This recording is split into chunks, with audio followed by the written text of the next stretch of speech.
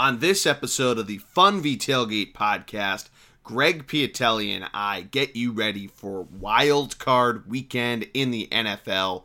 It is 2020, and we go through all 4 of the games this weekend. We go through key matchups, key players, key X factors. It was a lot of fun to record. Cannot wait to hear what you guys think about that. And because it is New Year's Day, we recap the NHL Winter Classic and give you guys a second half preview. Let us know what you think in the comments. That was a lot of fun to record. As always, though, make sure that you subscribe to the podcast. Search The Bullpen Cart on iTunes, Stitcher, Spotify, wherever you get your podcasts. You're not going to want to miss an episode in 2020, especially with everything that we have planned. Follow us on Twitter. ThunderBLG is the handle there. Thunderblog Sports on Instagram and Facebook. But enjoy this episode, guys. Fly, Eagles, fly. And here we go.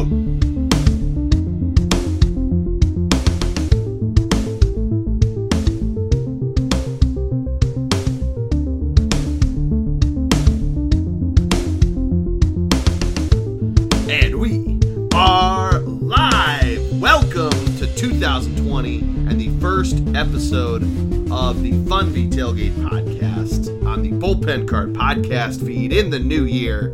I, of course, am the G-Man, Jordy Cannell, and joining me is my man, the legend himself, Mr. Greg Piatelli. How are you, my friend? Pretty, there's been a lot of solo pods through the years. A lot of people take stabs at it, take attempts, but your last podcast, I believe it came out Friday, or Monday, or whenever. Drop Tuesday. Was the best one you've done. Was the best one you've done ever. Oh, you're just pumping my tires. Oh, Jordy, where once you were awkward and very, very dry and dull during solo pods. This one, you flowed. Everything was smooth. Everything, you hopped on topic to topic. Your energy was there. The best solo pod you've done, hands down. Oh, man. You spoke with confidence. Yeah, you spoke with confidence, passion. That is so, especially solo pods, you don't have that. You often, not you, but people don't tend to speak with confidence and passion. You had it. Your knowledge of all things Phillies really came through. My only critique, I guess I have 2 critiques. Here we go. No, I only have one. I have one critique and one suggestion. Okay. Which would you like first, the critique or the suggestion? Dealer's choice, my friend. Well, you got to pick one. All right, critique first. All right, the only critique is, how dare you? How dare you have the gall to thank Matty D before me? How dare you? Oh, man. I mean, could you? I mean, hey, he co-founded the Thunderblog, so technically, could you have slapped me in the face? Could you have slapped me in the face anymore? Oh, well, Greg, let this be my formal apology. I apologize that you were thanked first on the Facebook post. So you got that. Zuckerberg thinks you're first, and he's always watching. I mean, you don't think he listened? Oh man, could you imagine that if we just if we get that robotic Mark Zuckerberg from South Park? Like, I listened to your podcast. You have interesting takes. Could you? I mean, seriously though, the disrespect, not the disrespect. Now, the only excuse I was thinking that you were that potentially could have saved you here, a little life raft, if you will, is that it is Matty D's birthday weekend, or wedding weekend. Wedding weekend. So my my only hope is that is the only reason as to why you thanked him before you thanked me. Now, let's move on to my suggestion, Jordy. All right. When you made your mistake on the pod, in the solo pod, you know exactly what it is. And when you stumbled and you couldn't remember the word or whatever it was, you hit pause from record. You hit pause from the recording button. You Google what you're looking for. You hit record again. You speak into existence a sentence, and then as the editor of the podcast, you go back and just cut it out. You're right. I can. That's my suggestion. That's my suggestion. Sure. That's my suggestion. My critique is you thank my ID before me. Suggestion. When you make a mistake, edit it. I like it. I want it to be more off the cuff like it is with you and me, where there isn't really any pausing or moving, aside from when we do the segments and when we have a guest on and all that sort of stuff. Really, from start to end, though, there is not a little inside baseball for our viewers there. There is some cutting if we pause too long or if we think something needs to be brought out or too many ums or something like that. But certainly that's the beauty, I guess, of the solo pod is it's just me out there. I'm not relying on being like, oh, hold up, I gotta cut this. That's the point. You can. No, that's what I'm saying. I'm agreeing with you. So,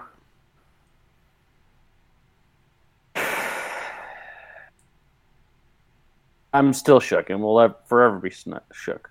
Do you like the golf idea, though? You like that? The Sunday night? That's what happened in the tournament. Need to workshop that a little bit. It starts tomorrow, the 2020 season.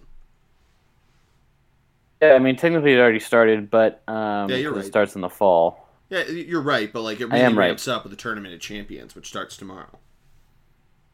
Right, but the season already started. They've already had 12 tournaments. So you're right. There have been FedEx Cup points collected since Rory captured it. 12 tournaments is a lot. 12 tournaments is a lot. Just saying. Anyway. Golf is fun. I personally don't watch it every week, and personally, don't know enough about it to be your golf guy. It might just be a solo thing. Me talking for 20 minutes, but that's what you missed. Here's some good shots. Maybe throw a little audio in. Yeah. I mean, again, I don't watch it every week, so I don't know if can be that guy for you. Sure. But Jordy, let's get into why we're all here. We're here for the NFL preview. We're here for the wild card weekend for the NFL. Let's get into it. Yes. It's going to be a fun weekend, I think. And sadly, because it is Matty D's wedding weekend, I don't think I'm going to get to watch a ton of it, on Saturday at least. And then Sunday, breaking news, I probably won't really get to watch the Saints-Vikings game because I'll be tailgating and then attending the Eagles-Seahawks game. So I might only get to watch one game this weekend. Pew, pew, pew, pew. Man, that reggaeton... Dead serious. What day is Matty's wedding? Where is he getting married? What day? He's getting married Saturday at 6:30, it says on his wedding invitations. Are you in the wedding? I am in the wedding. So the first game's at 4:30, the Texans-Bills game, but we're supposed to be ready to go by 0 chance. Supposed to be ready to go by for 3 pictures. o'clock. Yeah, for pictures. So I don't know how much we're going to get to watch the Bills-Texans game. Here's the thing: pictures are either going to be done. The whole group does it beforehand, and then the couple does it, or it's going to be a couple first, and then everyone else. So there's a very real possibility and chance that you're going to be able to watch 0.0 of any of the games on Saturday, unless you get a 11:30 after party watching the end of the Patriots game, which at that point hopefully it won't be a game. But looks like the only game you're going to be you could have it. Whoever goes to tailgates, everyone brings portable TVs. You can watch both games on Sunday. Yeah, that's a good point. You're just making excuses. That's a good point. And you've been to the Philadelphia Sports Complex, so you remember Xfinity Live, the mega bar that's in between the baseball and football stadium. So for all intents and purposes, yes. Let's say you do. We tailgate right next to the Wells Fargo Center, and they have a giant TV, so we might be able to see it from a distance. So I'll get to see some, but I won't be like... Who are you going with? Going with family friends. Where are you going? With whom? My friends Liza, Mike, and one of Liza's friends. It's her parents' tickets, and she invited me to the game. Oh, Yeah. is the fiance going? She is not.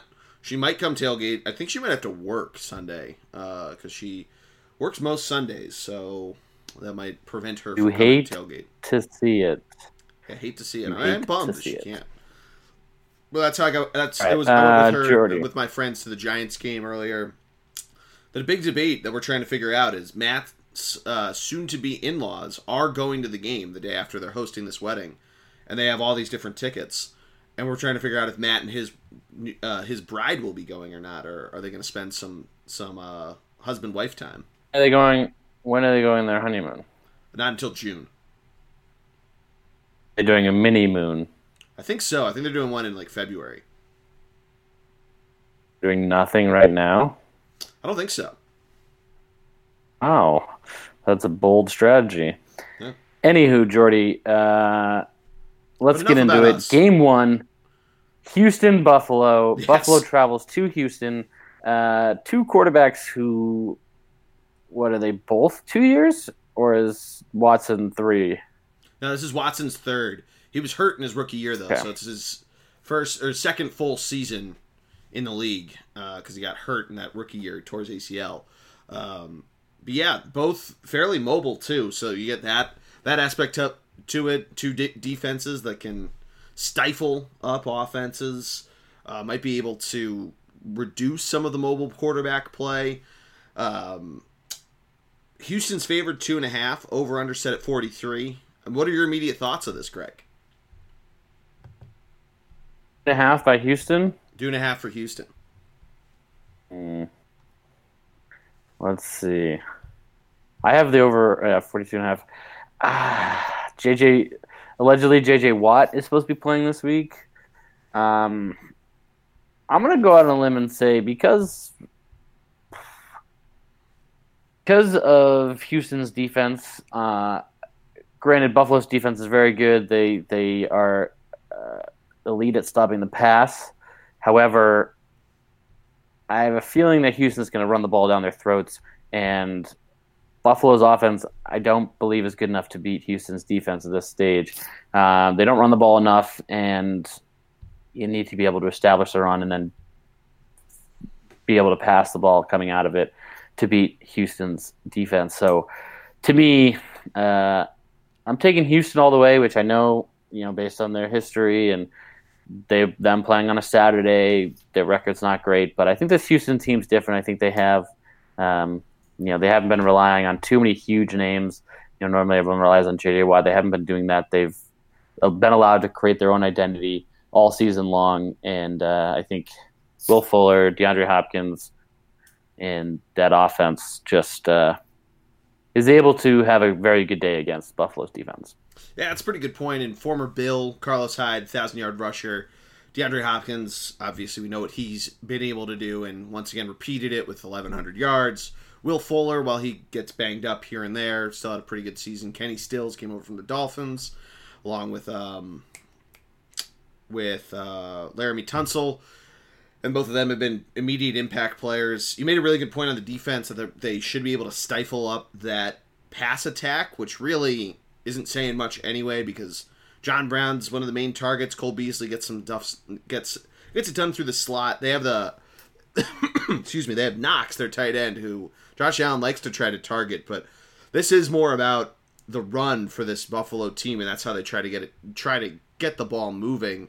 Josh Allen rushed for over 500 yards. Frank Gore had a pretty good season. Devin Singletary, while he was banged up, had a decent season. So, I mean, it's a really good point if they make this game one-dimensional and Buffalo has to try to do it with their feet on the ground. This could be a very low-scoring game, and Houston might be out of the first round for the first time in a while. That being said, I think it will be close. I think there'll be a little more offense than we think. That always seems to happen when two good defenses get together, that something gets figured out. And while I'd like to say the Bills get out of the first round too, I'm going to have to go with you. I think Houston wins probably by about a touchdown. I think that they got this thing pretty easily locked up.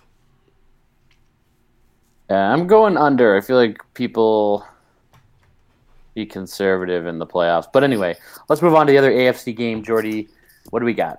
So we got your New England Patriots as a 5-point home favorite against the Tennessee Titans, who come in at 9-7.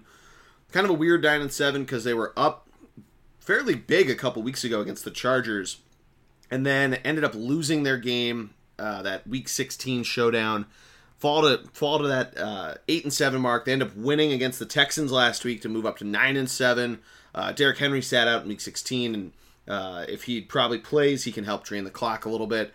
And that's probably where this starts and ends, is talking about Derrick Henry, what you're going to get out of him against a pretty stingy New England defense. I know, last week notwithstanding against the Dolphins, the Patriots have been very good defensively this year, and I think the Titans live and breathe with getting Derrick Henry established. I know that Ryan Tannehill has had a very good second half to his year. A.J. Brown's had a really good second half of his rookie season. But I think Derrick Henry's the X factor in this. Depending on how well he plays, I think will make a barometer of how close this game can be. Am I wrong in thinking that, or where do you come at this as a Patriots fan? Jordy, you took the words right out of my mouth. I think the run game of Tennessee is the single reason why Tennessee has a legit chance. Their defense is obviously not bad as well. They hold their own and are able to. I think they'll be able to compete. Though. Yeah, yes and no. The Patriots have lost two games at home in the last 3 weeks. So, how good is their home field advantage right now? Let's be honest. Mm-hmm. It comes down to this. I mean, before the Miami game, the 2 games or 3 games Patriots lost, they got ran all over by Houston, and they got ran all over by the Ravens, and they got ran all over by the Chiefs. So, it's again 3 mobile quarterbacks. Tannehill is somewhat mobile. I guess the Patriots know him. That's the only advantage that they have on defense. Is that not the only advantage, but a big advantage is that they have faced Tannehill a bunch. But again, that works in Tannehill's favor because he's seen their defense a bunch. The Patriots players are saying it's a rematch from last year, from when Tennessee put a whoop down on New England. Again, that was in Tennessee, but a whole different ball game. Playoffs. Yeah, I think you're 1,000% right with Derrick Henry in the running game for Tennessee definitely being the single factor to how this game's going to swing. Yeah, and I feel like I mentioned A.J. Brown, Corey Davis, Geno Smith. They're targets that Tannehill likes to throw to, but yeah, I mean, between Henry, if they want to sprinkle in Dion Lewis, if Tannehill wants to try to move a little bit, if he does spread out, he has a couple touchdowns there, almost like Brady of in the red zone, really close to the goal line. They'll just stick him the ball and have him just kind of barrel his way over the line. He can move. He gets out in the perimeter. He moves. Don't sleep on his ability to run the ball. He can move a little bit. Yeah, I guess I'm getting thrown off because he started a little over half the season, so his numbers aren't as high as they would have been if he started all 16 games with Mariota playing some of the first half. But yeah, I just think depending on what we see out of Henry, which don't get me wrong, it's not like if they key in only in on him that and the Patriots stifle him that it's this game's completely over. I think that A.J. Brown could do something serious, but I don't know. It feels like it's really one-sided there comparatively to the other side where we've seen the Patriots get really creative in especially in the playoffs in terms of play calling. They have a number of different running backs, and that's stable. I know they haven't had as explosive of a year as years past, but Sony Michel was close to 1,000 yards. Rex Burkhead, James White, they're still hanging in there. Brady's Brady. The playoffs where he comes alive. So I don't know. This could be something where we think that because the Patriots offense struggled for a little bit, I'm using very generously, that this could be close. But I feel like it could also be something where Tennessee's defense kind of comes out hot, and then second quarter, second half the tires start to fall off there. I know they're very strong, but if the creative bones come out, I don't know, it could spell trouble for Tennessee. The thing that scares me the most is this run that the Patriots have been on since 2001, they haven't really been the team that, they do trick plays, but they haven't really been the team that relies on those. They haven't been the team that, makes dumb plays. They haven't been the team that has to do all these gimmicky things to get offense. But this year they've had to, because they're not getting production from their receivers. They're not really getting production out of the backfield. To me, it felt like they haven't really been running. They haven't, like you mentioned, Michelle was shy of 1,000. There were a bunch of games where they ran it really well in the first quarter and then stopped. And then there were games where James White did really well for like 3 drives and they stopped using him. And they they switched, they went back and forth. It's almost like McDaniels, who is the next coaching prodigy out there, the hottest name out there for to be hired. But it seems like he's outthinking himself, right? He's thinking, we're running the ball really well. This time they're going to try and prevent us from running, so let me go to the pass. And for whatever reason, the defense on the other side is still giving him the run, but he's not taking it because he's almost too smart for his own good, if you will. So for me, the offense this year, they talk about, receivers aren't getting open, they're blah, blah, blah. No, to me, it's, yes, that's a factor, but to me, it's the fact that the Patriots, whether they're saving themselves, whether they're, like you said, they're trying to keep everything close to the whatever until now, right? They're hiding all their big plays. They don't want to give out tendencies until the playoffs. That's where I'm feeling right now, is that, to me, it seems like they're just playing. To this point, once they got that they started out unreal. They lost the Ravens, and then they said, okay, we're going to sit on easy street. We're going to coast into the playoffs, and we're going to save all of our tendencies and plays, and we're just going to confuse everyone. And then come playoff time, we're going to flip a switch and go. And that, to me, is always frustrating, never works. To continue a rant, and so people don't get tired of hearing my voice, but the biggest thing for me in the Patriots is, and I've said the biggest thing 17 times this pod, so go ahead and delete those out. Jordy, thank you. The Patriots this year have not played with that oomph, that X factor, that drive, that motivation. They haven't had that sort of thing. All great championship teams have that thing, and the Patriots have had that thing. Even in years they didn't win the Super Bowl, they had that thing. They had whatever, and this year there seems to be a disconnect. It just feels very dark and isolated inside that locker room for whatever reason. And I don't know, maybe it's time. I don't know. Maybe they can flip a switch, or maybe they're proving me wrong. But I am nervous about this game. I'm nervous about going on the road next week if the Patriots win to Kansas City.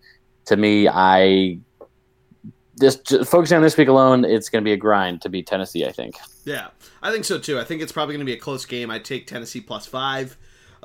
Keep it close. I think the Patriots still pull it out. I think probably we see, maybe a field goal difference here. But yeah, I think we've said this a million times, but it's Brady's until it's not. At least to move on through. But it's fair to say that there's definitely a nerve-wracking factor. I just think that there's more depth to where the Patriots can go with their offense than where Tennessee can. And I feel like the defenses almost wash each other out.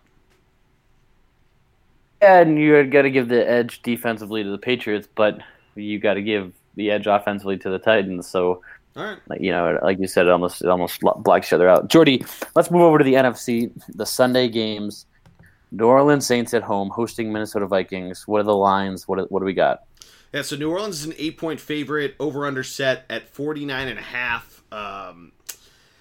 Minnesota has been ice cold coming into this game, and I think that's going to continue. I think the Saints in the Dome, they did not end up getting the bye that they wanted after losing to the 49ers a couple weeks ago, a couple weird losses that they had throughout the season, and I think that Breeze, Kamara, Sean Payton, I feel like they're all itching to show that while some of them, Kamara, have had down years, they've had these weird losses, that they are still the team to be feared, especially in the Superdome. I really don't like this Minnesota team. I've thought that a lot of their wins have been propped up on kind of either really good Kirk Cousins games or really good Stephon Diggs games. I think that the New Orleans defense is something not to be underestimated, and I feel like at the Dome they're way better. I just think that this thing is going the 8-point line. While it's a playoff game, and you can say that's disrespectful in Minnesota, I think that might even be a little too short. I think this is the possibility of a double-digit blowout.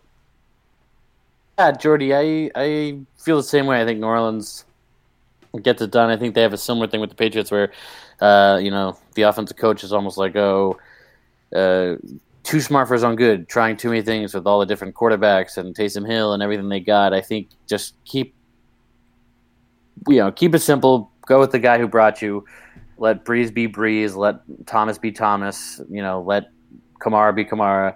And just do your thing offensively. I think their defense is good enough, and we all know how Kirk Cousins does in big games. So and I don't mean to just make it as simple as that, but it's Dalvin Cook. Maybe he has a good game, but I feel like he's going to get negated out by this New Orleans defense. They have a really good linebacking core that can both cover the run really well as cover the flats. So I feel like even though he caught over 500 yards worth of footballs out there, I just think that he gets negated out. Kirk Cousins doesn't step up in the big game.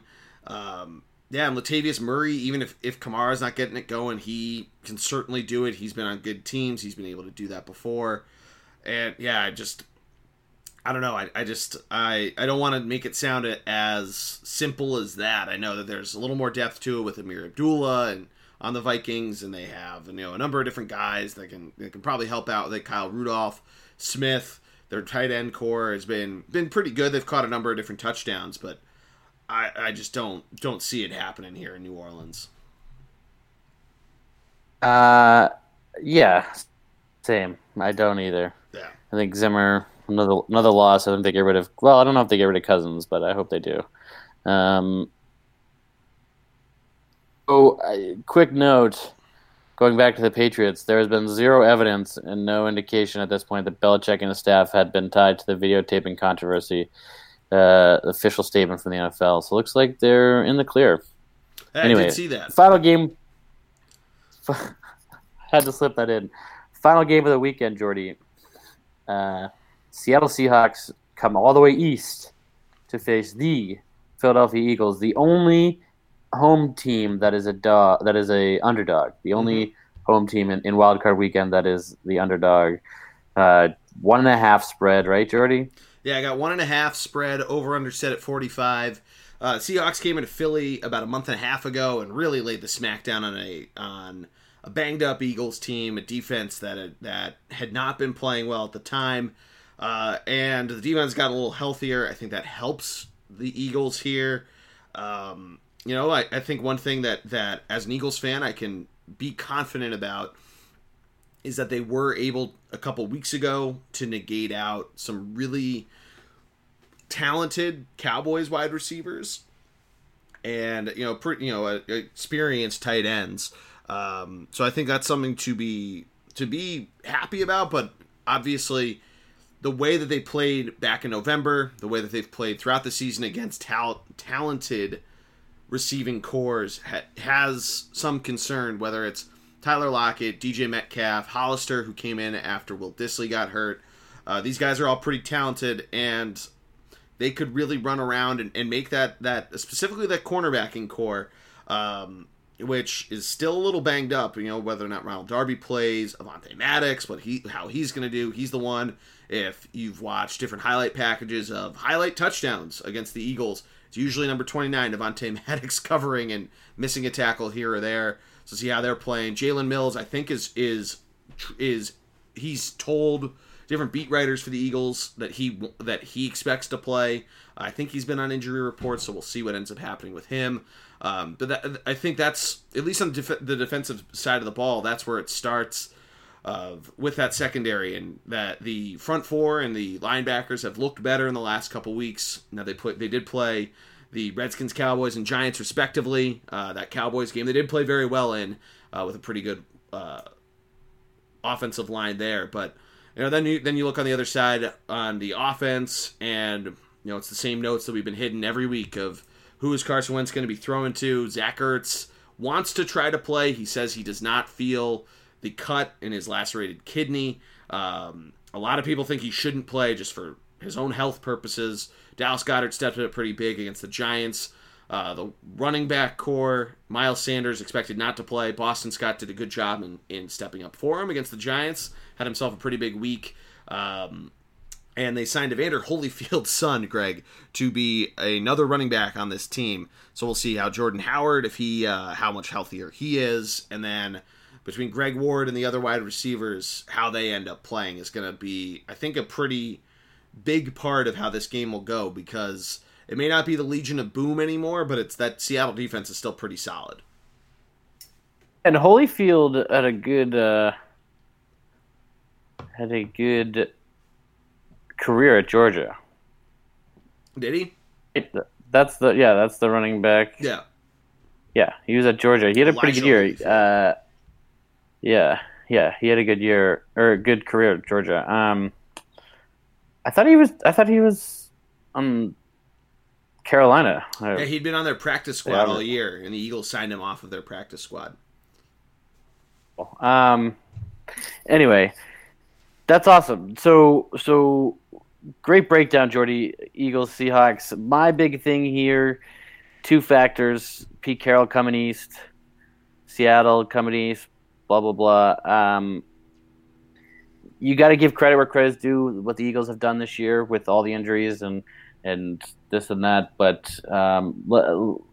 with Carson Wentz being a taller version of Russell Westbrook, them virtually being the same quarterback, being able to create more time in the pocket with their legs, and really not necessarily run first quarterbacks, but they definitely maneuver around, sort of like Brett Favre, maneuver around to create time for receivers to get open downfield.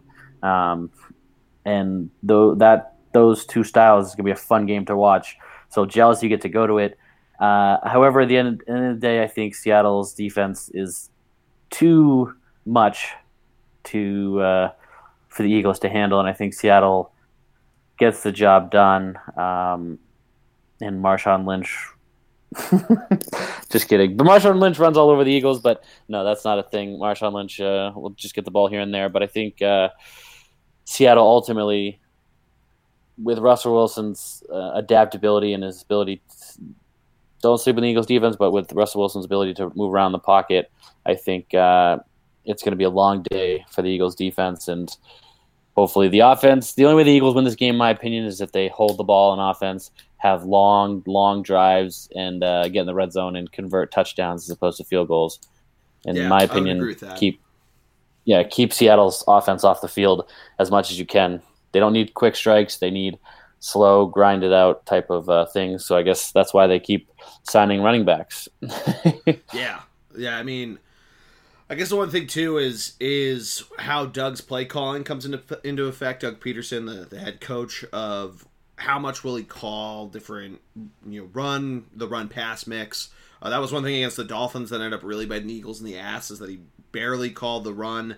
And really almost fell into what the Falcons did against the Patriots in the 28-3 game, of just not letting the clock run out and not really eating it up. So I think that's, if the Eagles do get some sort of lead, that's going to be a big part of it too, of how do they maintain it and how do they convert, how do they figure it out. Aggressiveness isn't going to be a factor because Doug Peterson's one of the more aggressive guys out there, but yeah, it's going to be a lot of fun. I'm excited, but I'm cautiously optimistic and very worried at the same time.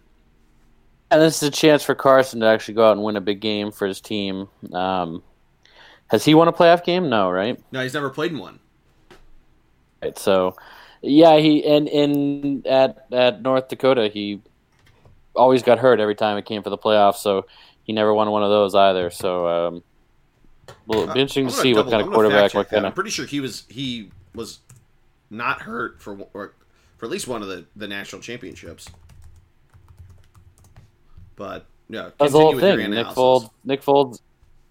Foles had to win just because that's what happened to North Dakota State as well, is that he got hurt. I know it's definitely his senior year. I'm pretty sure his junior year as well. He got hurt leading into the championship game. And Carson Wentz's junior year, he led North Dakota State to a 15-1 record on January 10th, 2015. He started in his first national championship game against Illinois State and passed for 287 yards and a touchdown, and rushed for 87 yards and scored a touchdown on a 5-yard run to give North Dakota the lead. With 37 seconds left, they won their 4th consecutive FCS championship, 29-17. He started all 16 games in 2014. So he did start there, and then in his senior year, let's read here. He did have a broken wrist, but it looks like he missed the next 8 games of the season. He returned to practice in the beginning of December and was cleared to play in the national championship and led the Bison to their 5th straight FCS title, running for 2 touchdowns and throwing for a 3rd. So he has played in playoff situations before, including 2 championships. You know, Jordy, nothing gets me more excited than having you have to look things up and to defend your quarterback. He is my quarterback. I said it on the solo pod. The Carson Wentz shitheads out there, because there have been some here in Philadelphia that are like, oh, he's not our guy. Oh, fuck you. Fuck you. Look what he did against Dallas. My boy. Against a shitty team that's trying to get their coach fired. Who's a shitty team trying to get their coach fired? The losers? Dallas. Oh, yeah, Dallas. Dallas. Oh, man. Fucking hate the Cowboys. They want nothing to do with Garrett, so all the players decided we're going to throw the last games of the season. I don't know. Nothing would make me happier that if Dallas does pay Dak, they give him his $40 million that he wants, they keep Jason Garrett, they spend all their money there. Nothing would make me happier than Jerry Jones not being able to admit that he fucked up as the GM, and he just gives them all their money. Oh. I was gonna say you want them to keep Garrett. Oh, yeah. If I'm a Giants fan, if I'm an Eagles fan, if I'm You're a Redskins fan? anything. The Redskins just hired Ron Rivera and Jack Del Rio. That's a tandem there. That's a tandem for sure. It'd be interesting to see what happens for them. If the Dallas job is open, there's rumors that McDaniels is going to go there. Oh, you think so?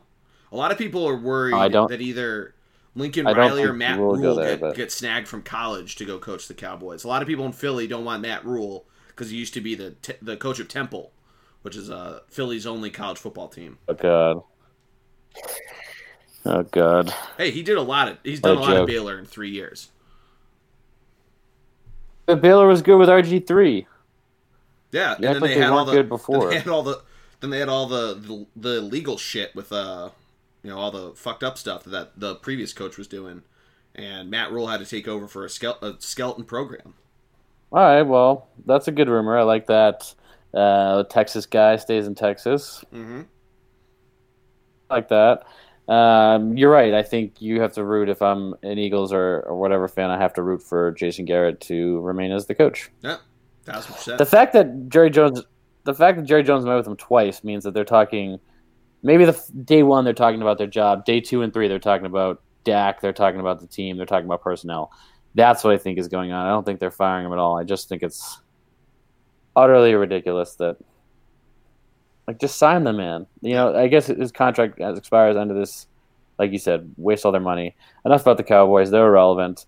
Jordy, great week 1 playoffs. Any surprises you think are going to happen? Any upsets? I know you gave an analytical picks, but give me a gut. You got any gut picks? My gut kind of tells me the Bills are going to win. That's the one that sticks out to me, is I think maybe the Bills figure this thing out. Texans pull Texans, and we see Josh Allen get not physically carried off, but we see the metaphorical. He has his coming out party. Yeah. My gut is 2 things. 1, I could very easily see Tennessee winning, and 2, I could see the Eagles pulling out a win over Seattle. I don't make a pick on my own team, so I don't want to comment, but I'm hoping. I could see the Seattle Seahawks coming east and not performing and having just one of those dud games that they have. The one thing that's giving me hope is that ESPN all day, and NBC was doing this too while I was watching the Winter Classic, has pointed out that Pete Carroll is 5-0 against the Eagles since taking over the team 10 years ago.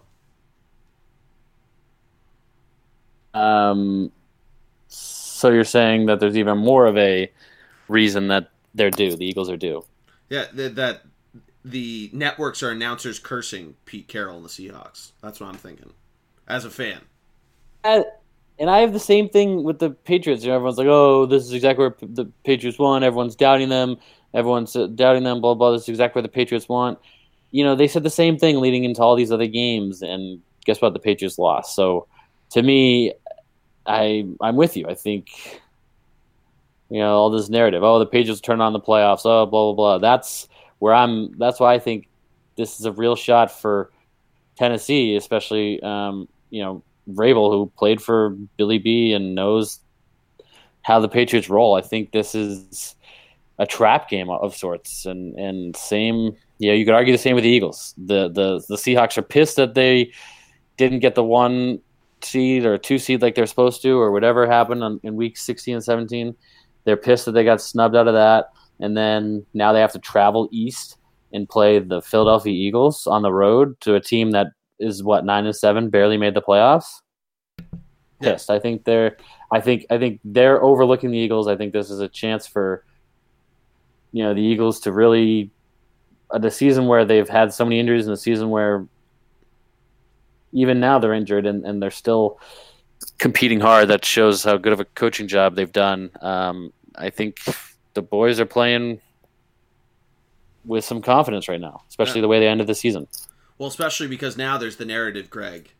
I'm sure you haven't seen this because I didn't send it to you. But Disney on Ice got canceled at the Wells Fargo Center on Sunday. And now the Disney moms are really pissed at the Eagles. So now it's not just Philly versus everybody. It's Philly versus the Disney moms. So we got the other fire under our stomachs. It got canceled because of the game? Yeah, it was supposed to be at the Wells Fargo Center Sunday afternoon, and it got canceled because of the game. Want to hear something funny? It was just in Boston. Really? Yes. So I guess it went from Boston to Philly. Just bypassed New York. Yeah. Well, it always comes to Philly either right after Christmas, like in that middle week, or right now. Normally, it's right between Christmas and New Year's because like the Flyers will usually have a game on January 2nd, or the Sixers will have a game right then. But no, the Sixers don't come home until next week, and the Flyers' first home game of the New Year is a week from tonight. In Boston, they use BU's hockey rink. They don't even use the Garden. Yeah. Yeah. Yeah, we don't have the luxury of having college hockey here in Philadelphia. I was about to say in Pennsylvania, but Penn State has become quite the Division I program, so we do have that. Yes, Jordy, let's get to some bowl games today. Did you happen to see Michigan embarrass themselves today? Yeah, Michigan Wolverines. Yeah, I was flipping between Michigan Wolverines. Flipping between that and the Winter Classic, and it was not good. Alabama, they know how to turn it on, man. They're without Tua, they're still a solid team. You said it, Greg. I got to give you credit. You said way back when we were debating who was going to get into the playoffs or not. You were like, I don't care if Tua's not there. Throw in Alabama. They're still a solid team. So, Greg, great job, my friend. Thank you, Jordy. But that quote made it seem like I was wrong. What's making it seem like you're wrong? Quote you said was that made it seem like I was wrong in that I said Alabama wasn't that I said Alabama was still going to make the playoffs without Tua. No, you were saying that if there was if there was chaos and whatnot this is before Alabama lost to Auburn way back when if Alabama had beaten Auburn. Gotcha. Yeah. So Michigan, your Michigan Wolverines. I mean, Harbaugh, is he gone? Nothing. It would be nothing stupid would give me more if pleasure. Michigan fired Harbaugh because he knows how he's been there long enough now that he's really put his roots into the program. He's good enough at recruiting. I don't know what it is he's terrible in bowl games. I think he's only won 1 or 2 bowl games, and I think he's lost 4 straight now. But something needs to be figured out. At least, I don't know if it's on his coordinator side. I don't know if it's that he just needs to snag some big quarterback prospect. I know Shea Patterson was supposed to be the guy after he transferred from Ole Miss. I don't know where it is offensively that you need to figure it out. They never really had a huge running game this year, comparatively to years past where they had, run first and the passing game was always lacking. I know they've done a lot of RPOs and all that sort of stuff, but yeah, Matt would be better to address all this stuff because he's a much bigger Michigan fan than I am. But yeah, not a good showing. And yeah, the other bowl game that was going on, the Auburn and Minnesota game. My Minnesota Gophers. Yeah. Making a statement for the Big Ten, Mr. Greg. I was calling for Minnesota to get in the playoffs. You were. Months ago. Years ago. You were. And they pulled it out. When Auburn all of a sudden starts turning on the SEC speed and it's just taken over, and they had leads here and there. Minnesota really did a great job of pulling that thing out in the Outback Bowl, the one that always strangely is that kind of other bowl that hangs out on New Year's Day. Scary part is that their quarterback is a sophomore, so he's coming back next year. Yeah, they're losing for Minnesota. They're losing some of their receivers, but some big receivers for them. But to have a quarterback returning after an 11-win season, that's huge. It's no small feat. No small feat at all. So watch out for this Minnesota and this. The only thing that bothers me is, if I'm the coach there, right? I brought this whole row the boat thing to Western Michigan, and I understand that is his brand, but that's Western Michigan. That should it should stay with Western Michigan. He should have a different brand with Minnesota, because let's say he leaves for a different program in a year and a half or whatever. Maybe he doesn't, but let's say he leaves for another program. Is that program going to be row the boat now? Is that fan base going to now be all in on let's row our boats? Like, that's the only thing that frustrates me. Not frustrates, but that's the only part that I get a little confused, because wouldn't you as a player be like, yo, you just did with Western Michigan. This isn't our brand. This is Western Michigan. This isn't us. Yeah, that's fair. That's a fair argument. If you're a guy that has come out, if you're Corey Davis, who went to Western Michigan, you're wondering, this was my thing. If you say the Titans pick up somebody from this Minnesota team in the draft or in a couple of years and all that, maybe they just connect and they both know PJ Fleck and they're like, yo, let's text coach or something like that. I don't know. That's a fair point of keeping the identity. Maybe now that he's at a Big Five program, maybe it does it stays there. If he gets dragged away somewhere else, who knows? That's a really good point. Think about it, like you're Corey Davis, and here's the coach saying you guys are family and you're this and that, and guess what? He just took your family motto and a family crest and gave it to someone else. It's fair. What would you want the identity to be if he had left row the boat across Lake Michigan at Western Michigan? Could have been anything, any metaphor, any tool that keeps something moving. I'm asking you though, if you were PJ Fleck and you went to Minnesota, what would you have created as Minnesota? Dig that hole because they're Gophers. Nice. Freeze that pond. Ooh. Wear that winter hat. So row the boat, flip your hair. Row the boat, move something. Play hockey. Mow the boat, move something. So you need turn the key on or some bullshit. Yeah. Just leave the paddle and row the boat. That was the whole thing about Western Michigan. Yeah. I love it. He said his post game thing. He wants Minnesota to become a blue blood program, and they have to be blue blooded programs to become that. And beating Auburn today was a step in that process, and et cetera, et cetera, et cetera. Good for him. I'm just saying, if he leaves Minnesota and because who knows, maybe Western Michigan, because he left Western Michigan 2 years ago. Maybe Western Michigan is still selling row the boat bullshit. Maybe they're still selling that. I don't know. It's a good question. Now he leaves Minnesota for, let's say, Michigan for say. He goes to Michigan. Now Michigan's rowing the boat. Minnesota's rowing the boat. Western Michigan's rowing the boat. What are we doing here? We're just all rowing boats. It becomes the We're- yacht 10 instead of the Big 10. I don't know. That was a terrible joke. Yeah, that was tough, but we're off the rails. That's my fault. No, it's all right. Wisconsin though, up 10-7 right now in the Rose Bowl. So that could be. I mean, both teams. If they both win, that's big for the Big Ten. Both Oregon and Wisconsin, to me, were always overhyped because of the big names, right? Because of Hebert or whatever, the quarterback for Oregon and the running back for Wisconsin. Yeah, they were in their position because of them. Yeah, they're solid teams, but their resumes certainly did not warrant them where they were. Yeah, that's fair. In my opinion. I mean, but you have to give them credit that they lived to the criteria to make the Rose Bowl. Oregon won the Pac-12, and Wisconsin was the runner-up in the Big Ten, and the champion went to the playoff. That's the criterion to make the Rose Bowl when it's not a playoff game.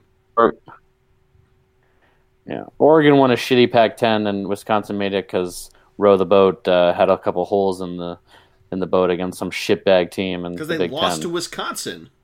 That's why. Yeah, but it was before that. It was the week before that when they lost. The week right after they beat Penn State at home. Yeah, they beat Penn State at home and they lost to who? Yeah, maybe they lost to Iowa. State. Iowa's a good team.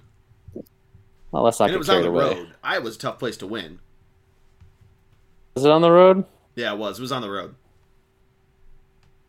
Anyway, let's get back onto it, Jordy. Are we switching to hockey or what? Yeah, we might as well. And in talking all this Minnesota stuff, it's a pretty good transition because during the Winter Classic today, they announced that the 2021 Winter Classic will be at Target Field, hosted by the Minnesota Wild. So we can talk about that went first, with Target, and then jump into the game. With Target Field today. And not. I wonder why they went with Target Field and not the Minnesota Gopher football stadium. Well, I looked that up because I was trying to figure out who theorized who they were going to play. They've used Minnesota's field for a Stadium Series game, and they are yet to repeat. You're yet to repeat games aside from in the same year, if that makes sense. Yes. Interesting. Okay. So yeah, that's awesome. It's exact polar opposite from this year in Dallas to Minnesota. I mean, one of the warmer places to one of the colder places that we're gonna get. I'm excited. Too bad Minnesota Wild are not great. Hopefully, they figure something out before next year. With that said, Jordy, this year's game, I loved everything about it. The only thing, Nashville's jerseys reminded me a little bit too much of Michigan's college jerseys. Okay. With the color scheme and the way it was laid out. I love the little Predator they had, though. I love the Dallas uniforms with the exception of those khaki colored pants. Yeah, that was my thought, too. I love the green, but I hated the weird khaki pants short things. Emily came down and said they look like they're playing golf. Yeah, it just didn't make sense. I understand that used to be their color back in the day, but then make the green the color when they won the cup as well. You know, if you're going to turn it into a full. Is that what it was? This supposed to be a 1999 nod? That color? I don't know, because they kept bringing out the 99 team all day. They kept bringing out different guys. Yeah, I don't know. I mean, I would have liked to see some sort of North Stars type of nod, you know? Like, because the North Stars have yellow in that scheme. Right, and that's with the green. I think the green matched that, but then they went with they're all over the map. They went with the North Star green and then the khaki from the Stanley Cup team. It just didn't make sense to me. Yeah, I don't know. But yeah, that game was a lot of fun. It starts off with a dangerous hit from Corey Perry. He ends up getting tossed. I don't think there was any sort of malintent by the elbow, but he does catch Ryan Ellis in the head with his elbow.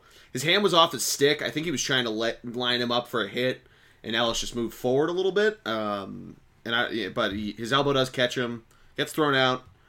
Nashville goes on a 5-minute power play, gets a 5-on-3 goal, and then they score another goal as the 5-minute power play is expiring. But other than that, I mean, the rest of the first period was a little back and forth, but second period on, Dallas really took over, and it finally finally manifested in 3 goals without Nashville taking a shot between the end of the second and the third. Greg, what did you see throughout this game? Jordy, great leading question. I think you're exactly right. We had 1 or maybe 2 5-on-5 goals the whole game. A lot of special teams stepping up. We had a breakaway. We had a penalty shot awarded, which was cool. I think Rocco Grimaldi, the kid from USA who is on Nashville, is awesome. I love the way he plays and exciting for Team USA if they allow NHLers back in the Olympics. Hopefully he's one of the guys. If not, he'll at least be in practice, blah, blah, blah. Nashville to me is underperforming big time this year. And, hugely. And maybe they needed PK to stay, I don't know.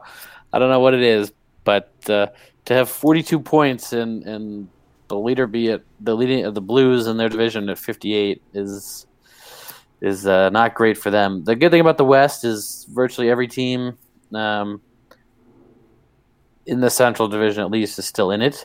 And then Corey Perry, speaking of Dallas, switching transition, you mentioned Corey Perry. You're good. I didn't like him when he was on Anaheim, so to see him do a scumbag move like this and get thrown out, I'm not gonna say it made me happy because I never root for someone to get injured, but I wasn't sad to see him go. Yeah, it was. They talked about it a little bit on the NBC broadcast that the Ellis getting hurt affected it a lot more than Perry leaving the Dallas Stars. I mean, of guys that have been better known for being on other teams for a long period of time, I would think Perry, comparatively like Pavelski coming over, or Sagan's been there for a while, but Sagan, obviously, they talked about a lot of him winning the Cup of the Bruins, but different guys, more recently between him and Pavelski. Perry, I think, has just been more that bottom 6 guy that's done, he's been able to produce a little bit for him, but, I don't think it affected it nearly as much as Ellis being missing from the back line. Is he still their leading scorer? Because, that's one thing with Nashville that they... Interestingly enough, they still have a positive goal differential, and this is almost like what we used to see when Nashville, back when it was still 1-8, Nashville would make it in as the 7 or the 8 seed. They don't score a ton. They also don't let in a ton of goals. This year I should amend my statement that they're scoring a decent amount, but they're just letting up a ton. And you saw it today where Rinne's not really getting a lot of support around it. He's getting kind of tied up at different places. A lot of it was special teams, but I don't know. It's just they've been ice cold for, the last basically all of December, and now they fall to that 6th spot in the division, and they're 4 points out of a playoff spot right now, so they're certainly not anywhere out of contention, but they really got to get it going, and you thought maybe getting a quick start in this might have been something for them, but after they came back out for that second period, they really couldn't get it going. No, I agree, and Dallas has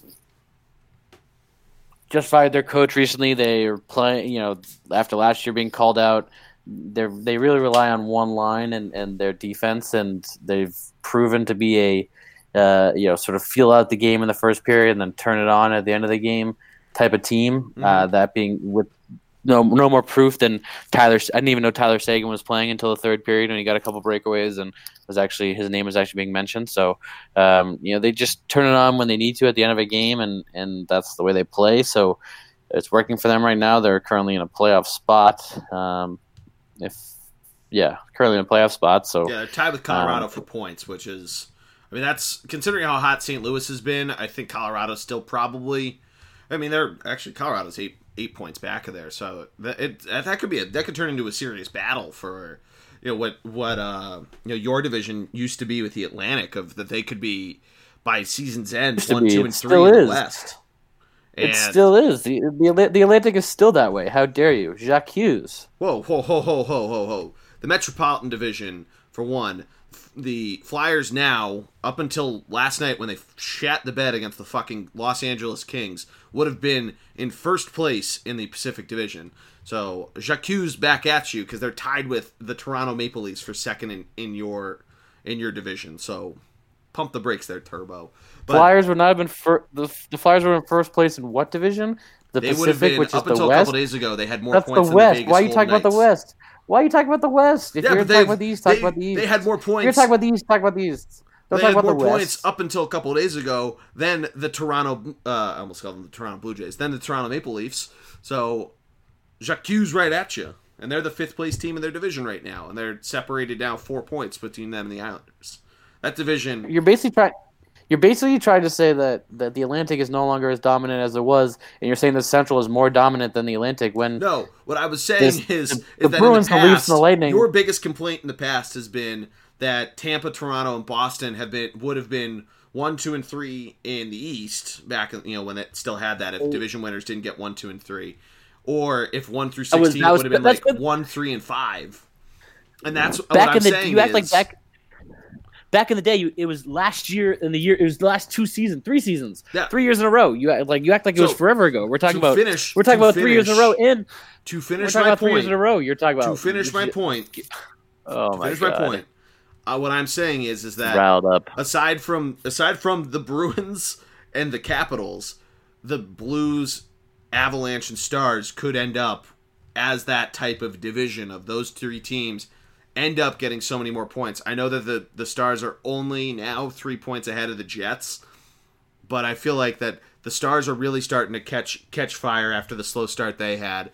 Colorado's been on a bit of a skid in the last couple weeks, and the Blues have been white hot up until losing last night. So I think it is something where once they presumably all get a little healthier, Dallas continues to be hot. St. Louis continues to do what they're doing. Binnington, Jake Allen play as well as they have been. They could have so many points that they are in that position that the Bruins, Lightning, and Maple Leafs have been in the past. That's all I was saying about it. It's been the last 3 seasons. Okay. And it's going to happen again this year in the East because Washington's not going to maintain. The Islanders, I don't know how they're this many points. The Penguins are a scary team. I think the one thing about the Metropolitan, as much as I was just pumping the division's tires, the Capitals aren't getting touched for the division lead. They might not stay close to the Bruins for top division winner in the Eastern Conference, but the Islanders are going to slip up. The Penguins probably aren't going to stay as hot as they are. At least I don't think Tristan Jarry will stay that hot. But Sidney Crosby coming back soon, I think in the next couple weeks, that's going to help. So they'll probably take the 2. But Carolina, I feel like either they're gonna get really hot or they're gonna slip up. The Flyers have been inconsistent, so I think Washington has the division. They're 6 points up right now. And I feel like that's just only gonna widen. I don't disagree. I'm just baffled and confused as to. Anyway, sorry, Jordy. The podcast listeners, we're here to break things down for the second half of the year since they like when we argue. Since Matt and I agree too much, you and I argue. Since the technical halfway point is tomorrow for many teams, if not all the teams. So when they were saying that all the time today on the Winter Classic, do they just mean whatever game they kept talking about as the halfway point? Is that just like of the because number it's of an games? 82 games. Right, it's an 82 game season, and most of the teams play their 41st game. Most of the teams. There are a couple teams like Tampa and the Islanders teams have only played 38 games. So are they saying like it's 82 but times 31 divided by 2? Is that how many games there are? Must also be calendar year. It must also be calendar year because it must be. The playoffs have to start at a certain date, which has already been predetermined, right? Yeah. So I couldn't figure out if they were just saying because some teams are playing their 41st game or if like of the total regular season games, the midpoint of that number, whatever 1,000 number that is that's tomorrow. I couldn't figure. That's what I was trying to figure out. Well, second half preview, Jordy. Let's start in the West since the game today was West. Great job by Dallas putting on as a whole the city. Yeah, the city, all that stuff. I thought it was funny when the Stars were coming out, the little horse they had, the police horse they had standing there, started attacking some of the players. That was pretty funny. But all in all, good show from them. Jordy, St. Louis, you mentioned, you already talked about them. Colorado, we've talked about them last time with just how good and young they are and how good they're going to be. Dallas, that like you're talking about the Central Division, the bottom team, the Chicago Blackhawks, have 42 points, which currently, if they can beat some of the teams in their division, would be a playoff spot. Yep. So because the Pacific is so not great points wise. So that Central Division, Minnesota, Nashville, Chicago, the bottom teams there, Winnipeg, you figure they're gonna make a run here and only get better. That Central Division is such a force, and I think the Western Conference champion comes out of there. Not to be outdone is Vegas. Again, it's just holding their own, a quiet 50 points, if you will, and kind of like the year that 3 years ago. I mean, ever since they came in the league, they've been really good. So I'd be interested to see, Jordy, when Seattle comes in. I know this has nothing to do with this year, but when Seattle comes into the league, I'd be curious to see sort of how good they're going to be, because if Vegas had this good of a team with the expansion draft, I wonder what the expansion draft for Seattle is going to look like. Well, they said they aren't going to change the rules for it, right? It's going to be the same. That's huge. That's unreal for them. Different questions for a different pod for a different day. I do have a question though.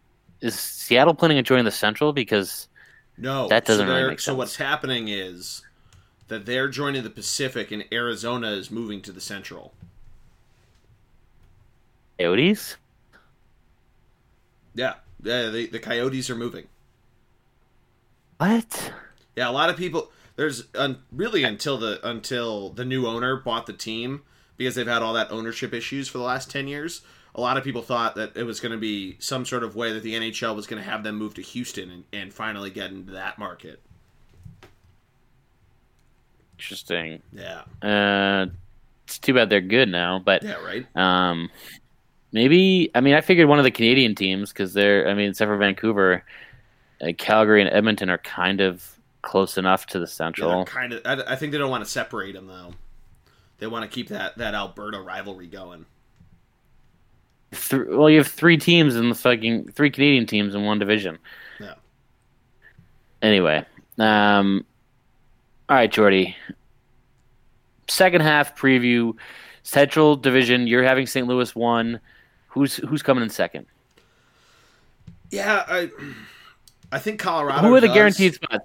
Who are the guaranteed spots? Second and third, or second? I think place? the three that's here now is. I mean, you mentioned Winnipeg. It's tough to think that they aren't going to be closer up towards the top of the division, especially if you look at their record.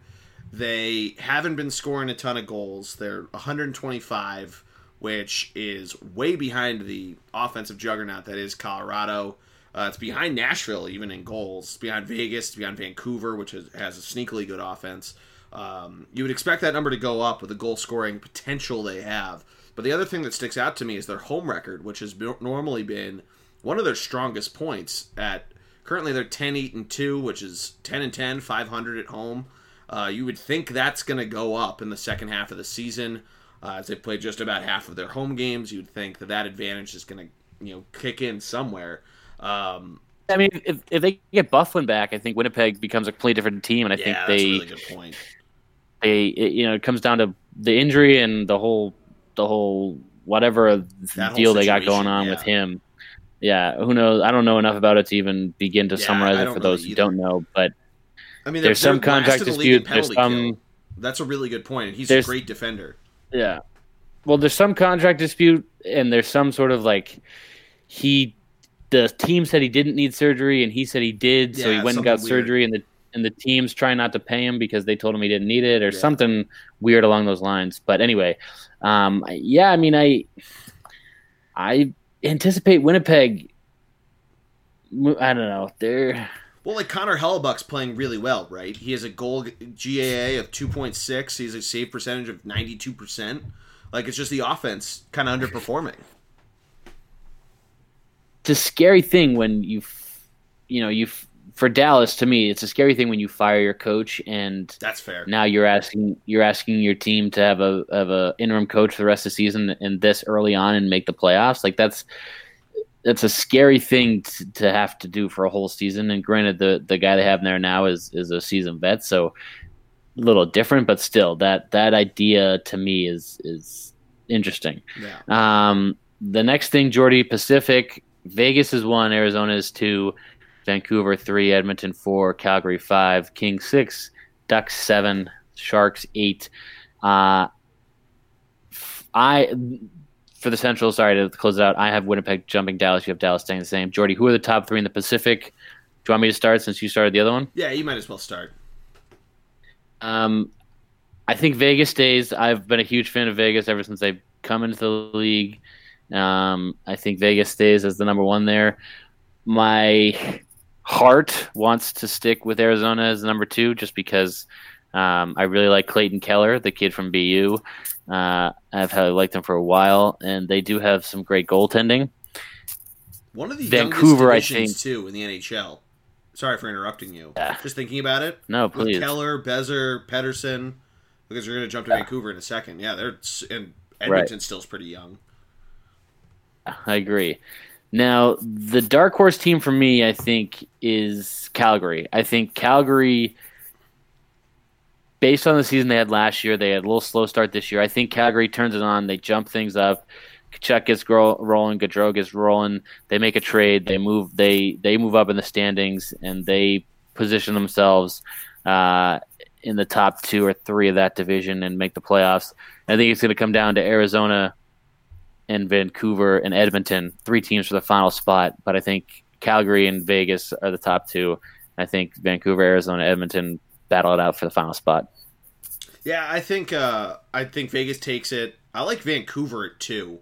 And I like Calgary 3. I think Vancouver's just been they've been fun. Maybe I'm just I have that rose tinted glasses towards this really young team. I mentioned Bezer. I mentioned Pedersen. Quinn Hughes has had a really good year.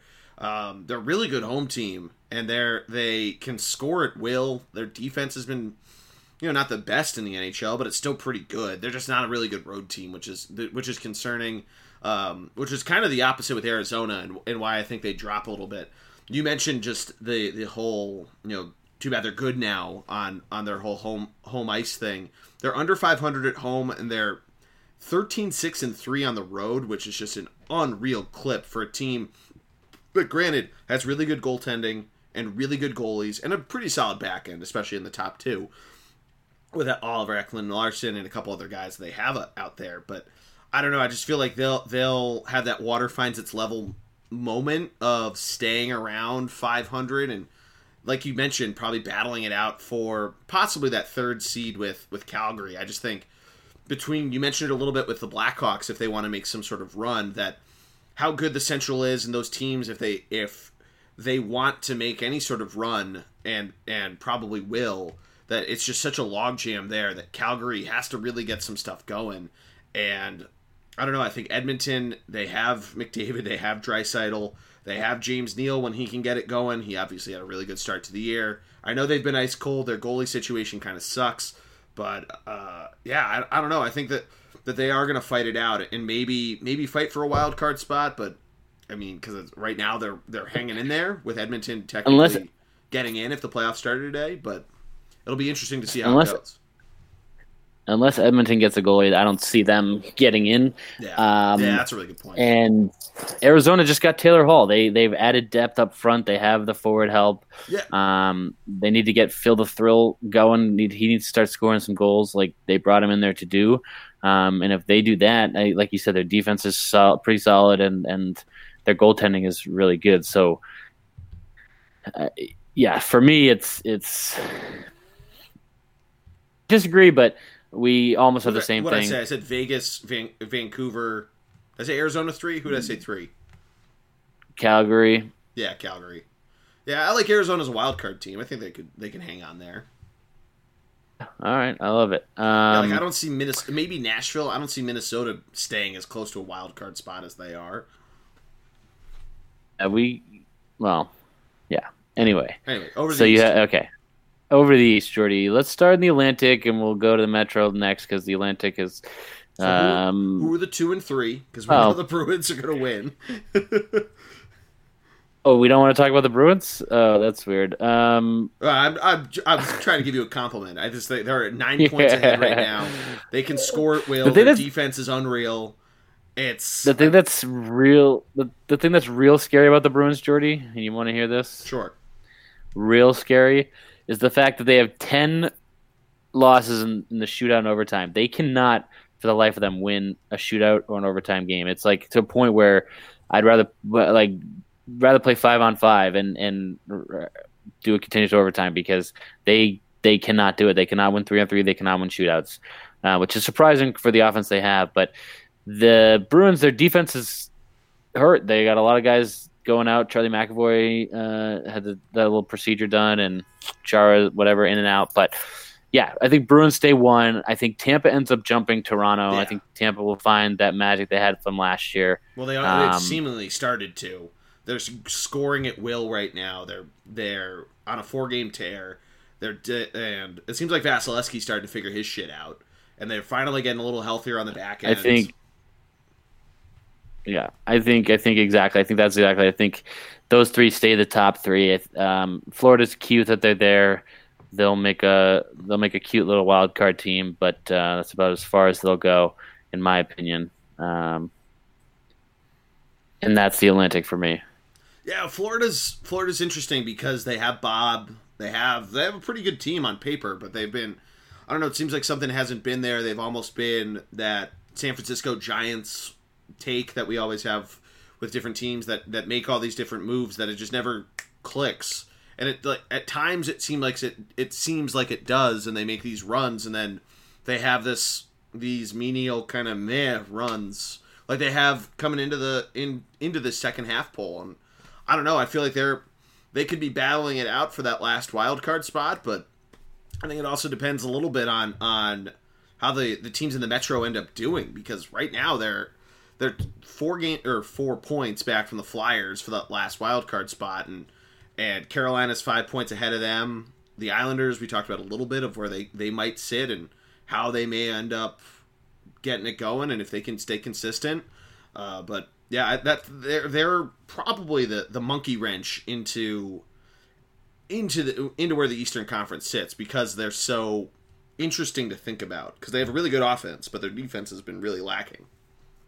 Makes sense. As a Flyers fan, you're worried about the Panthers. Like I said, they'll be a cute little a wild card team and take a spot away from someone in the Metro. Yeah. One of these ass teams like the Hurricanes who shouldn't be there. Sorry, was that too harsh? I mean, Carolina, again, is a team that probably should be doing better than they are. They're really good at home. They haven't played nearly as many home games as a lot of teams that we're probably about to talk about, which I think it depends. If they stay at the clip that they're at, they could be way higher in the division. Their offense is pretty solid. Their goaltending has been pretty good, which I think that's the one thing that would concern me if I was a Hurricanes fan is, can it stay that hot? If it doesn't, they could really quickly fall out, and you start betting every single over on every Carolina Hurricanes game. But you just got to see where you're at, I think, and take it game by game. They come into the second half fairly hot, and 6-3-1 in their last 10 games. They have a number of different guys that they've made, I don't want to say questionable trades at the time, but trades that you do wonder, why is Carolina acquiring this guy? Why have they done this? They have Tara Vinen. They've had him for the last couple years, and he's turned out to be really good. Sebastian Aho's been on an absolute tear this year. He's hanging up there in terms of a number of different offensive statistics. So it might be a little harsh to call them complete ass.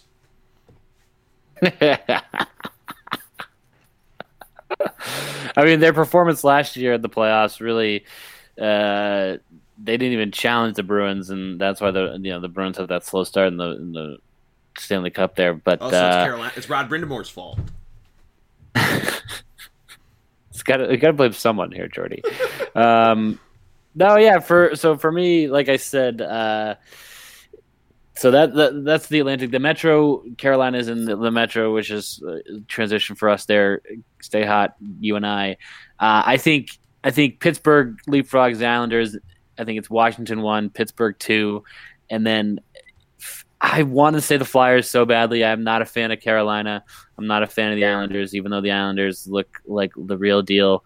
But I just want to have faith and hope that the Flyers did all they could to get over that hump and really put themselves in the playoffs and in a good playoff position, as opposed to their usual, we're just here so we don't get fined role. I don't know, Back Jordy. You're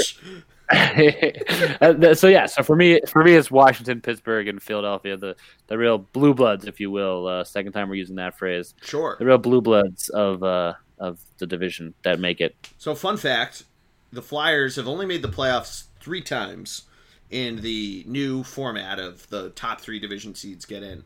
And they've been the 3 seed from the Metro 3 of those times. They've been the wild card, or twice. They've been the wild card once.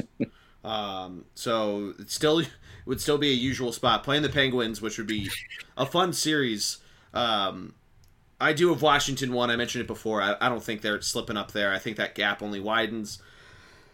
I mean, it's just, yeah, I would think the Islanders can't possibly stay as good on the road as they have been. They've been at one of the better clips of any team in the NHL, really outside of Washington, which is, I mean, that's one reason why I think, I mentioned on the solo pod, I really want to see a Capitals-Bruins series in the Eastern Conference Finals, and I think that would be a lot of fun to watch, see how all that goes, because of how good they've been. That Wednesday night game a couple weeks ago was a lot of fun to tune into.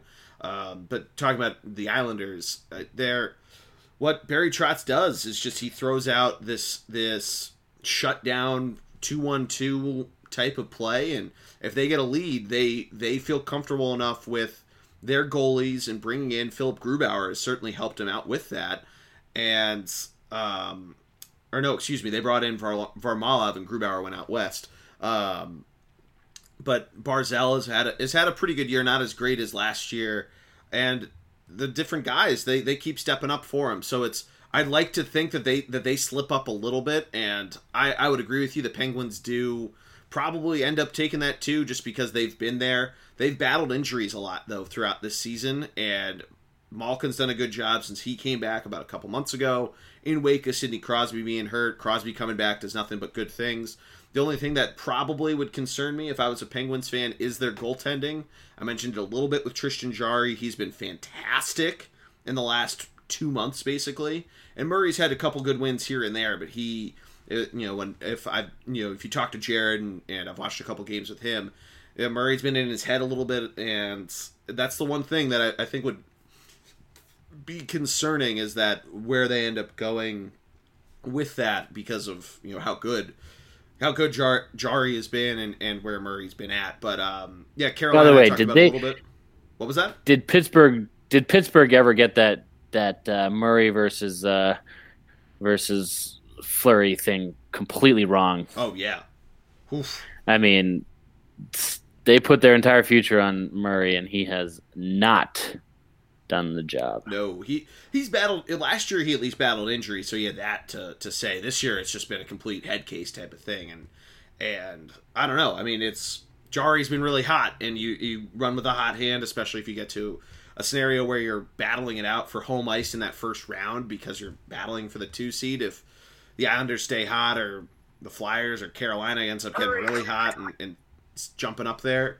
But talked about Carolina a little bit and where they're at. I feel like they could probably float around with the Islander, Flyer, Panther, spot of if they're going to be in the 3 seed, if they're going to be a wild card. And I mentioned with the Flyers, they've been really inconsistent. They're a terrible road team. They come out flat usually at home. They've been up and down in terms of the first period. One of the lower teams in terms of first period scoring, one of the better teams in third period scoring. But it seems that for almost every other road game, if they don't come out hot and they end up with a little bit of a deficit, you saw it last night where you get a Brian Elliott shows his age game, I'll put it that way, letting up 4 goals in the first period to the Kings. Sometimes their offense will get it going. They did a little bit after bringing in Carter Hart, but sometimes those deficits are a little bit too much to jump. So I'd like to think the Flyers can jump up into the 3.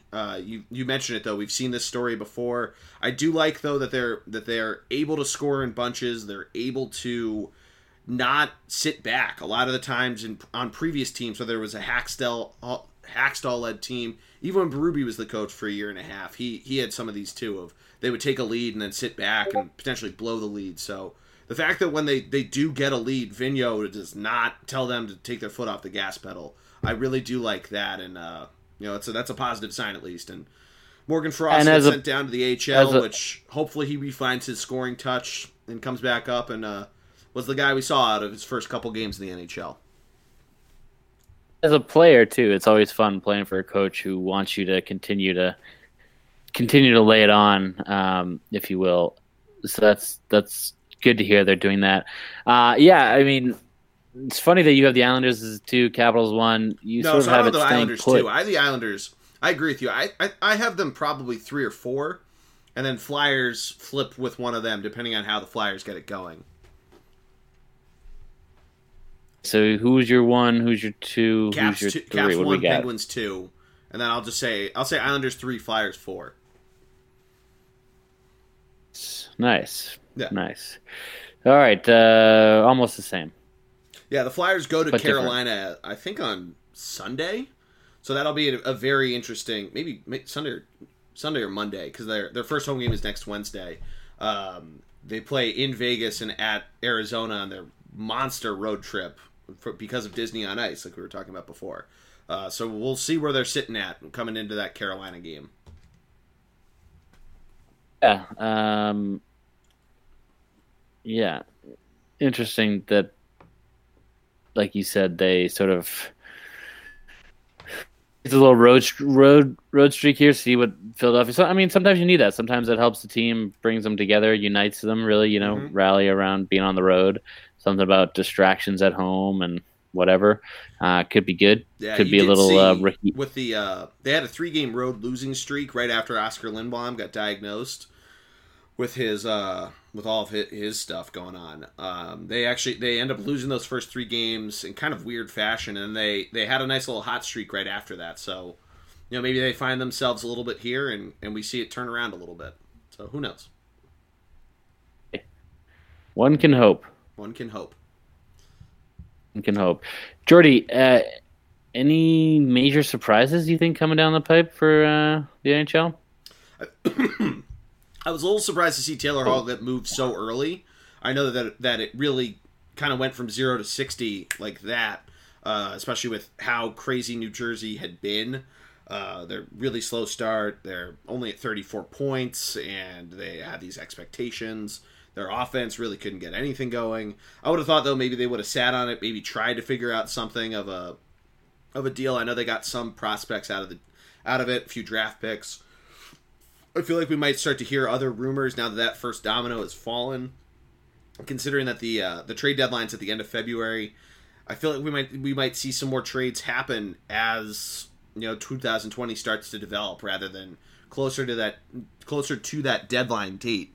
Whether or not it's are they gonna unload the Subban contract?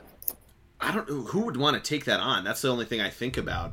I feel like Wayne Simmons might get moved from New Jersey. I feel like we might hear some Ottawa players, some of the guys that have really been hotter as of late, like a Shabbat or an Anthony Duclair. Maybe we hear their names get thrown out. I don't think Detroit's moving anybody. I don't think Buffalo's moving anybody. Maybe the Rangers figure something out of one of their different guys, like a Kreider, if they want to move him. Although I feel like with how young they are, they probably want to hold on to some guys. So we'll see. We'll see what happens there. And I'm trying to think of names in the West to throw out, but I don't know. I feel like we'll probably start to hear some rumors, especially now that the bigger names have been out there. Yeah, well, you're right. Yeah, and you wonder with the expansion in Seattle and them coming into the league soon, is this a time now to when do you start making those moves? How contracts are going to reflect that? But for me, Subban, yeah, it is. but for me, Subban, like talking about a guy who won the Norris, what 2-3 years ago? Yeah, it was 2 years ago. 3 years ago, or 3 years ago when they made the Cup run. Yeah, yeah. So I mean, he's not old. He's still a good defenseman. It's just he's got so much money. I don't know.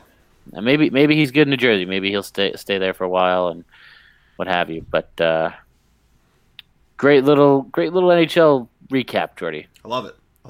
Anything else before we wrap this thing up, Greg? I don't want my I giving you a compliment about your solo pod to go to your head. Keep grinding, keep working to get better. You did do well. Hey, there's always room for improvement. Always room for improvement. I'm gonna go out on a limb and say you're feeling a little good about yourself right now because you've had a great little month. You had a great little month for yourself. So you're feeling a little confident. You just and then you add this into it. Now the Eagles backed themselves into the playoffs somehow, and hey, it's stepped up big. It's a successful year despite the fact they have so many injuries and all that. So I feel like you're feeling yourself. You're a little confident. Don't let it go to your head too much. You got a wedding this weekend. I mean, all things are pointing to you, my friend, right now. So you ended out 2019 on a great note. It was tough for you for sure. You had some trying moments, and I think you're one hell of a guy. You're a tough guy. You have emotions, but you've definitely embraced those emotions as opposed to before you tried to stifle them. I think you are positively embracing them, and that's awesome. Good for you. You are a hell of a guy. You're a class act, and Jordy, no better person I want as a friend than you, bud. Thank you, man. I appreciate that. And I appreciate all the kind words. Greg, I wrote out my goals for 2020. I wrote out a bunch of them. One is to do 100 podcasts, so we're well on our way now. Going 1 for 1 in 2020 days. But Greg, I also did golf goals. Heyo. You know what the one I have? I'm going to underline it right now. You know what it is? It has to do with you. Don't let those other fuckers sandbag us? Yeah, basically. Yeah, win back the Thunder Cup. Well, you know they're changing the way it's official now. It has changed how handicaps work. What's that? Basically, it's just you take less scores to calculate your handicap. It made it more, and the weather comes into the calculation, which is actually very interesting for me as a stat guy. But yeah, no sandbagging. No sandbagging 2020. Hashtag.